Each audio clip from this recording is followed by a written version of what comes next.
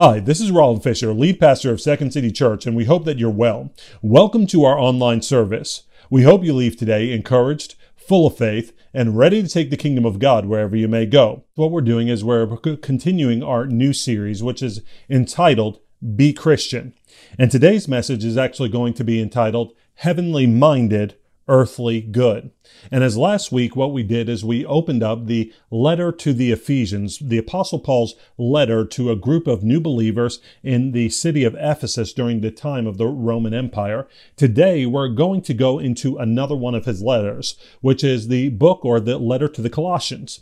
And there we're going to find some of the similar themes of being Christian that we need to remember as the people of God during our times that can be both straining, heated, and also tumultuous.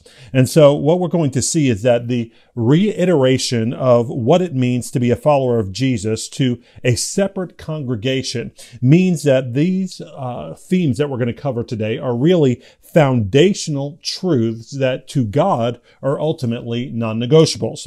And so to that point, we're going to focus on this statement today, that we must learn to be heavenly minded to accomplish God's earthly good.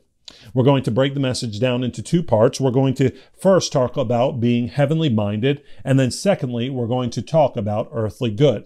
So before we do anything else, let's pray. Father, we thank you so much for your word to us today that reminds us that Jesus Christ is our perfect example of life, liberty, freedom, and also godliness in the earth. Lord, we thank you that you sent your Son to perfectly exemplify righteousness for us and then to provide a righteousness for us that we couldn't provide by going to the cross, dying for us sacrificially for our sins, and then also being raised from the dead so we could have eternal life in him. God, help us to live worthy of that calling today. In Jesus' name, amen. All right, so let's start by talking about being heavenly minded. We must be heavenly minded to enact God's earthly good in the world. That's what we're going to start with. And the reason we're starting with that is because there is a whole lot of good that people are trying to do in the world around us, but it's not always God's earthly good that's being accomplished. And the reason why is because we haven't yet embraced the fact that to actually accomplish God's ultimate good, his better good, his eternal ends, we've got to be heavenly minded to accomplish that. And Paul's exhorting us to this in Colossians chapter 3, starting in verse 1. If you have a Bible, let's read this together. It says, "If then you have been raised with Christ, seek the things that are above, where Christ is, seated at the right hand of God. Set your minds on things that are above, not on things that are on earth. For you have died, and your life is hidden with Christ in God. When Christ, who is your life, appears, then you also will appear with him in glory." And so when we're talking about the idea of being Christian, this is a foundational scripture to understand what it in fact means to be a follower of Christ. It means that, number one, there is an if-then clause here. That if then you have been raised with Christ, meaning that if you've actually been transformed by the word of God, born again by the gospel message of Christ, where Jesus came to live perfectly the life that you and I should have lived, to perform miracles showing that he was God, and on the cross die sacrificially so that we could have not only the forgiveness of our sins, but new life in him through the power of his resurrection. He said, if you've received this and been transformed by that gospel and the Holy Spirit who's come to make a home inside of you, then you need to be a person who is living in a life that's reflective of that. And he says, if then you have been raised with Christ, which also implies that some of you, even who've called yourself for Christian for years, might not yet have been transformed by Christ. You might be culturally Christian, but you still need to be born again. You still need to repent of your sins and come into a living, dynamic relationship with the living God so that you can, in fact, be heavenly minded, transformed by Christ, and then actually have the positional freedom of being raised with Christ. And he says, if then you've been raised with Christ, then what are you to do? You're to seek the things that are above. where Christ is seated at the right hand of God. And we're to set our minds, regardless of what's going on around us or what types of tensions there are or what types of troubles really we are trying to juggle and balance on a daily basis. He said, your freedom comes, your liberty comes, your joy comes, your peace that transcends all understanding comes when we're setting our minds on things that are above, where Christ, Jesus, resurrected from the dead, is seated at the right hand of the Father. And we're not to have our minds set on earthly things. What that doesn't mean is that we're not to be responsible in our daily affairs, or we're not to practice or plan discipline when we're going about our daily affairs of life, or we're not to engage the world around us because we're seated continually in heavenly places and constantly have our minds on things above to the exclusion of the daily affairs of life. That's not what God's saying here, but he's saying that your peace, your confidence, your rest, your biblical worldview, everything about your convictions and the life that you're leading needs to come out of heaven and not earth. It needs to be what Jesus really instructed his disciples to do when he taught them to pray. He said, when you pray, pray, our Father who art in heaven. You see, the very idea of worship and the very idea of love for God and a relationship with God is that we're continually being lifted to a higher place, to a place where God is seated in eternity, ruling and reigning sovereignly over the nations. And we're being lifted to a place where we say, God, you who are in heaven, your kingdom come, your will be done on earth as it is in heaven. God, we're asking you to lift us to the perspective of where you are and then live out of that perspective on a daily basis here on earth. And he says, keep your mind in heaven above and the things that are going on in heaven and what God wants to bring to the earth from heaven. He says, focus on those things, be heavenly minded so that in fact you might have an ability to do earthly good. Why? Because you've died and your life is now hidden with Christ in God. What that means is that we have a position in Christ that we should be living out of. Paul, when he was talking to the Galatian church, he actually said this. It's Galatians 2:20, where Paul writes, it's no longer I who live because now my life is hidden with Christ in God. But it's Christ who lives through me.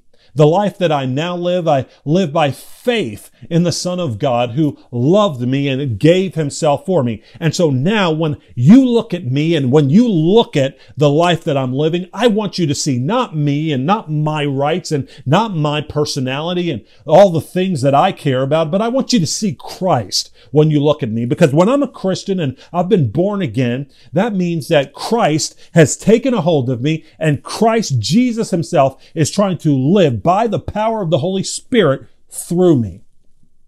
And if we're in Christ, we need to have that type of heavenly mentality, that I'm connected constantly to heaven above, where my heavenly Father is ruling and reigning, and I'm looking to bring his kingdom, his will to the earth as it is in heaven. And when Christ, who is your life, appears, then you also, the Bible says, will appear with him in glory. That's part of the gospel, right? That Jesus had a first coming, his first advent, but he's ultimately going to make another return where he is going to bring all things in his creation under his rulership and under his proper order. Now, when we look at the world around us, we a lot of times can think to ourselves, well, the kingdom that Jesus is bringing, that one that he's bringing with through us as we're heavenly minded, is a beautiful one because as opposed to the, institutions, or as opposed to the empires, or as opposed to really the governments that have been instituted amongst men in our human history, Christ's kingdom and his heavenly rule by the ones with which we're attached whenever we're serving him is a beautiful one, as opposed to the rule of men, because of how it's governed. And Napoleon Bonaparte actually made mention of this years ago, actually citing how God's heavenly rule, his heavenly kingdom, and thus our heavenly perspective that we're bringing to the earth in our daily living is a better one when he said this. Napoleon Bonaparte said, "Alexander, Caesar, Charlemagne, and I have founded empires. But on what did we rest the creations of our genius?" He said, "Upon force." Jesus Christ, however, founded his empire upon love. And at this hour, millions of men would die for him. And it's because of the heavenly perspective that they have. That God is love and that he has a better kingdom that he's bringing, and he's creating a people who live according to his heavenly ways. And because they're heavenly minded, they can do an earthly good in the earth. As a matter of fact, I'd like to, even in the midst of our present circumstances and some of the things that have been going on in our community with this social unrest, I'd like to read to you an excerpt from a great book called The Reason for God by Dr. Timothy Keller. And it's actually talking about really the misunderstanding, how really even the issue of justice in our present communities are getting a little bit convoluted. But what God's heavenly intention is for it, by saying this. He said this in his book, that another classic case of this, meaning God's response to the idea of justice, it's not a worldly idea, but it's actually a heavenly idea. And the idea of justice comes from heaven, as we see in Scripture, and this is what he's saying about it. Another classic case of this is the civil rights movement in the United States in the mid-20th century. And in an important history of the movement, David L. Chappelle demonstrates that it was not a political, but primarily a religious and spiritual movement. Why? Because people were heavenly minded. It says white Northern liberals, who were the allies of the African American civil rights leaders, were not proponents of civil disobedience or of a direct attack on segregation. Because of their secular belief in the goodness of human nature, they thought that education and enlightenment would bring about inevitable social and racial progress. Chappelle argues that black leaders were much more rooted in the biblical, or in our case, we're going to say heavenly, understanding of the sinfulness of the human heart and in the denunciations of injustice that they read in the Hebrew prophets. Chappelle also shows how it was the vibrant faith of rank and file African Americans that empowered them to insist on justice despite the violent opposition to their demands. Thus, Chappelle says there is no way to understand what happened until you see the civil rights movement as a religious revival. I'll let that sink in for a moment. He goes on. When Martin Luther King Jr. confronted racism in the white church in the South, he did not call on Southern churches to become more secular. Read his sermons and letter from Birmingham jail and see how he argued. He invoked God's moral law and the Scripture. He called white Christians to be more true to their own beliefs and to realize what the Bible really teaches. He did not say truth is relative and everyone is free to determine what is right or wrong for them. If everything is relative, there would have been no incentive for white people in the South to give up their power. Rather, Dr. King invoked the prophet Amos, who said, "Let justice roll down like waters and righteousness as a mighty stream." The greatest champion of justice in our era knew the antidote to racism was not less Christianity, but a deeper and truer Christianity.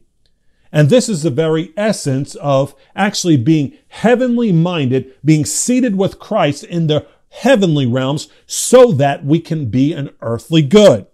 And when we embrace this reality, we understand that we must obey God's commands to be an earthly good that reflects Christ in the earth. This is how we fulfill the charge to be Christian during our times.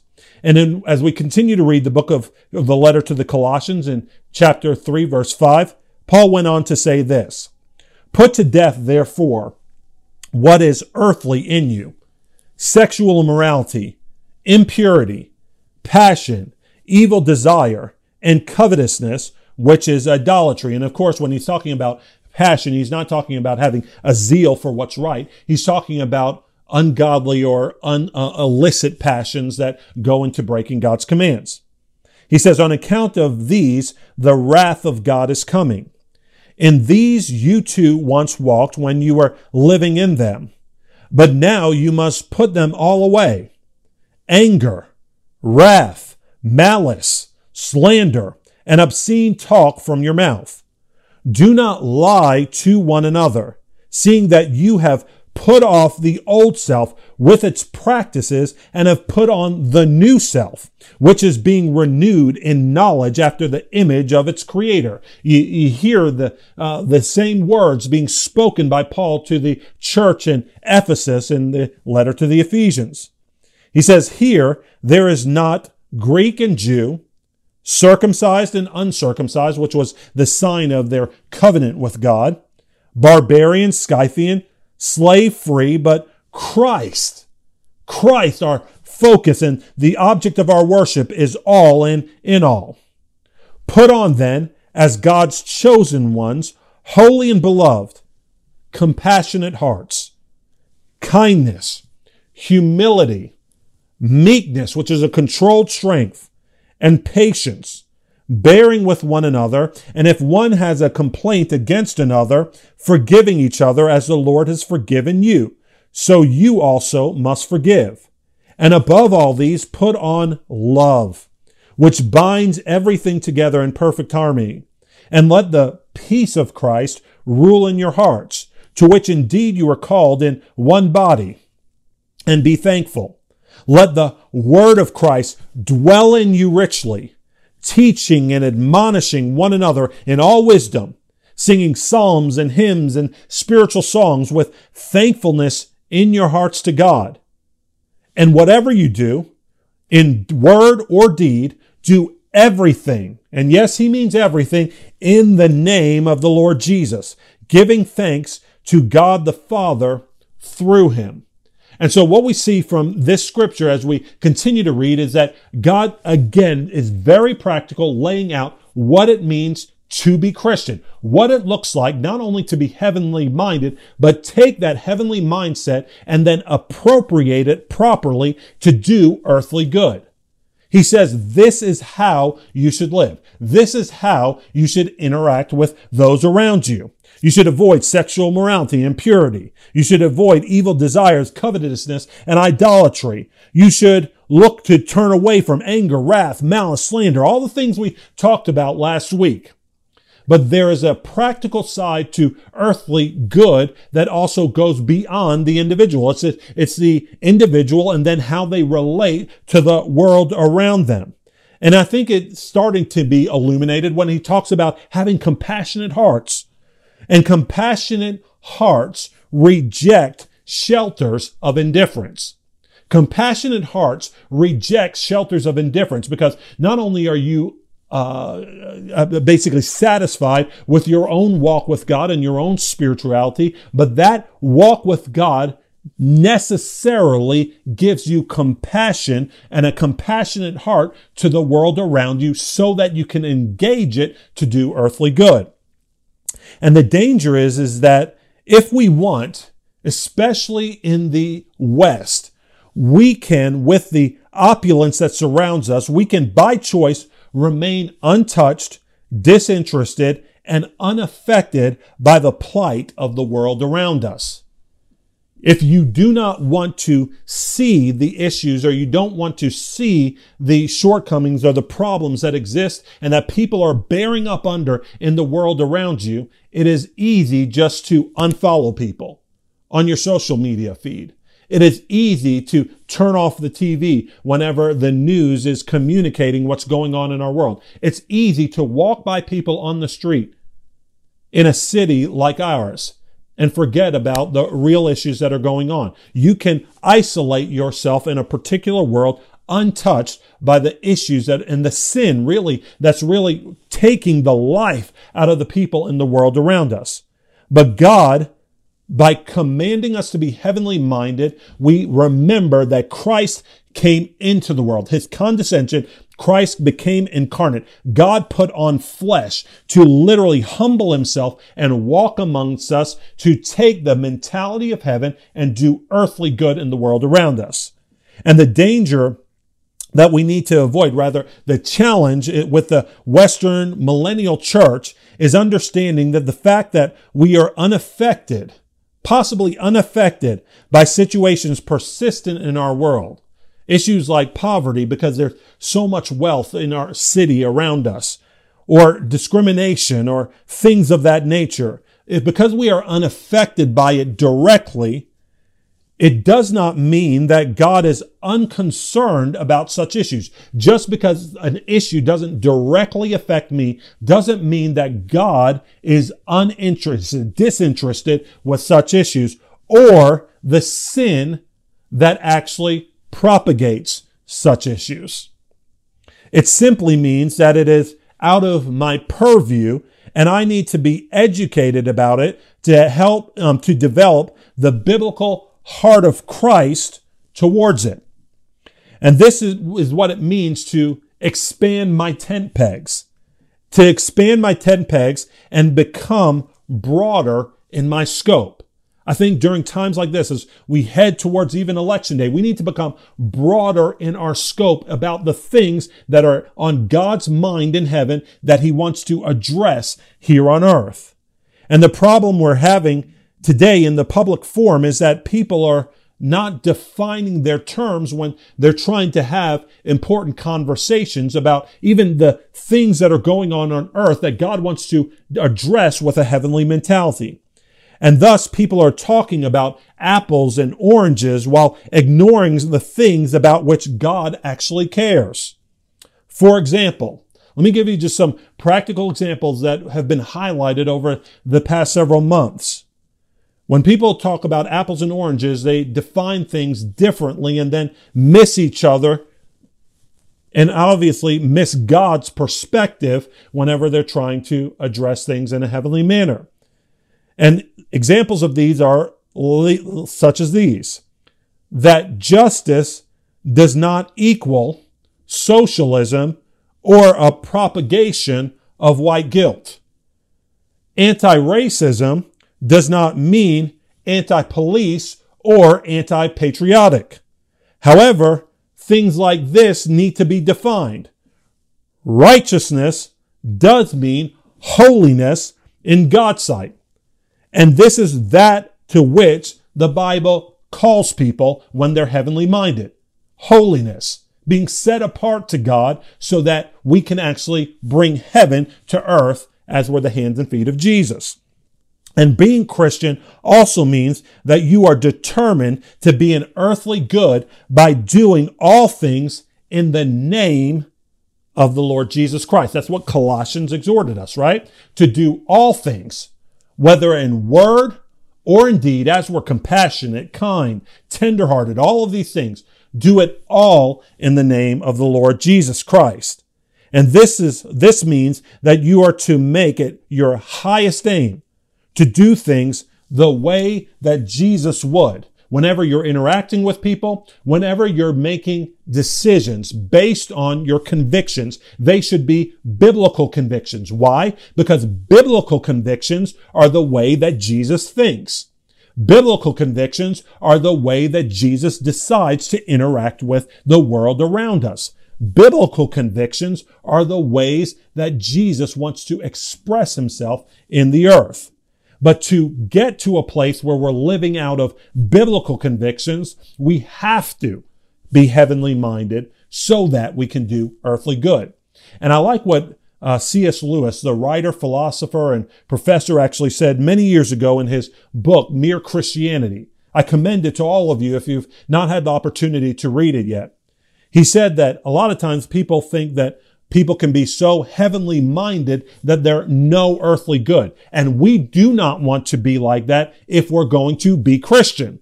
But instead, we want to be both heavenly minded so that we can be earthly good. And this is what he said in Mere Christianity. C.S. Lewis. He said, hope is one of the theological virtues.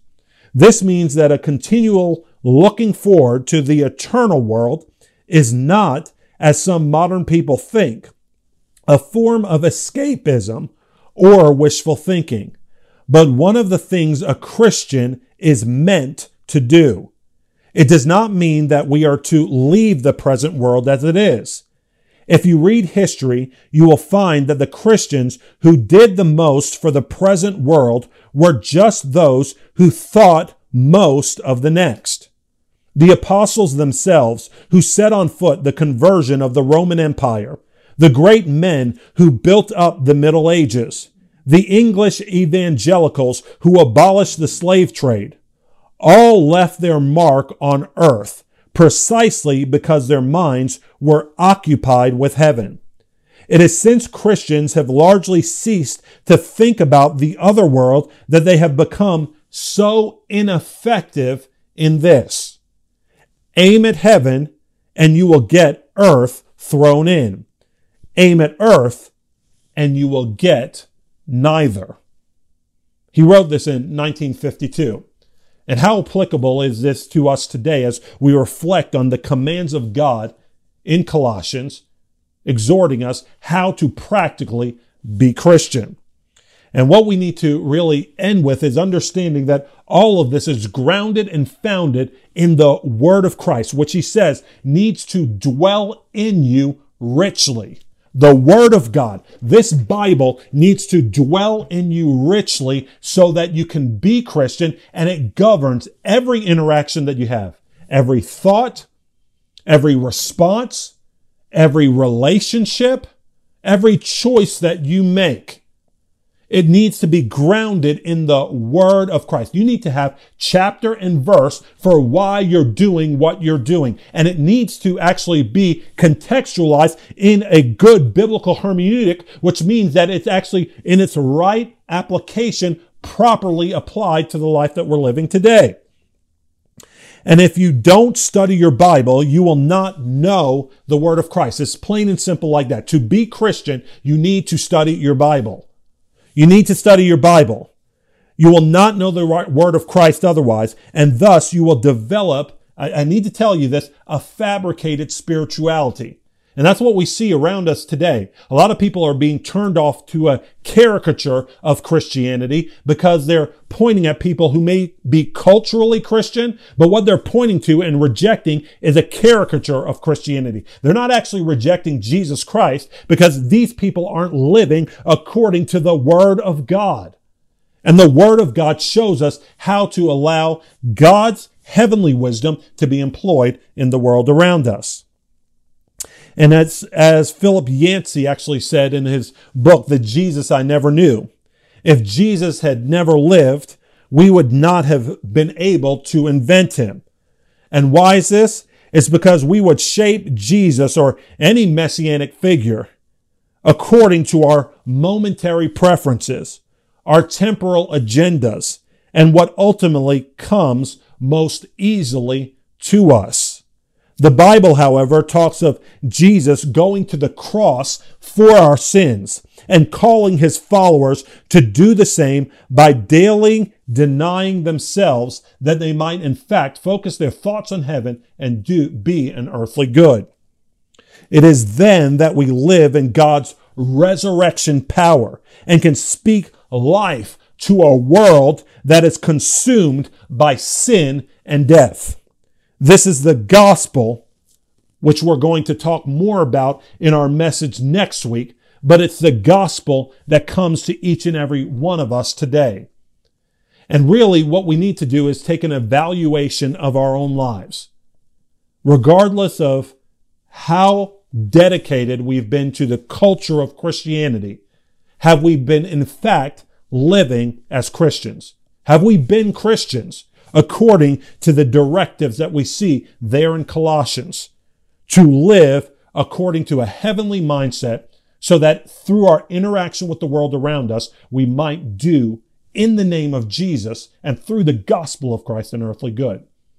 And if you haven't today, you've been just living and been swept up in the way that the rest of the world is living. Now is your time as a believer to repent, to come back into proper alignment with God. Focus your thoughts on heaven and focus your study on this word of God, which defines God's thoughts for us that we might do God's earthly good in the earth.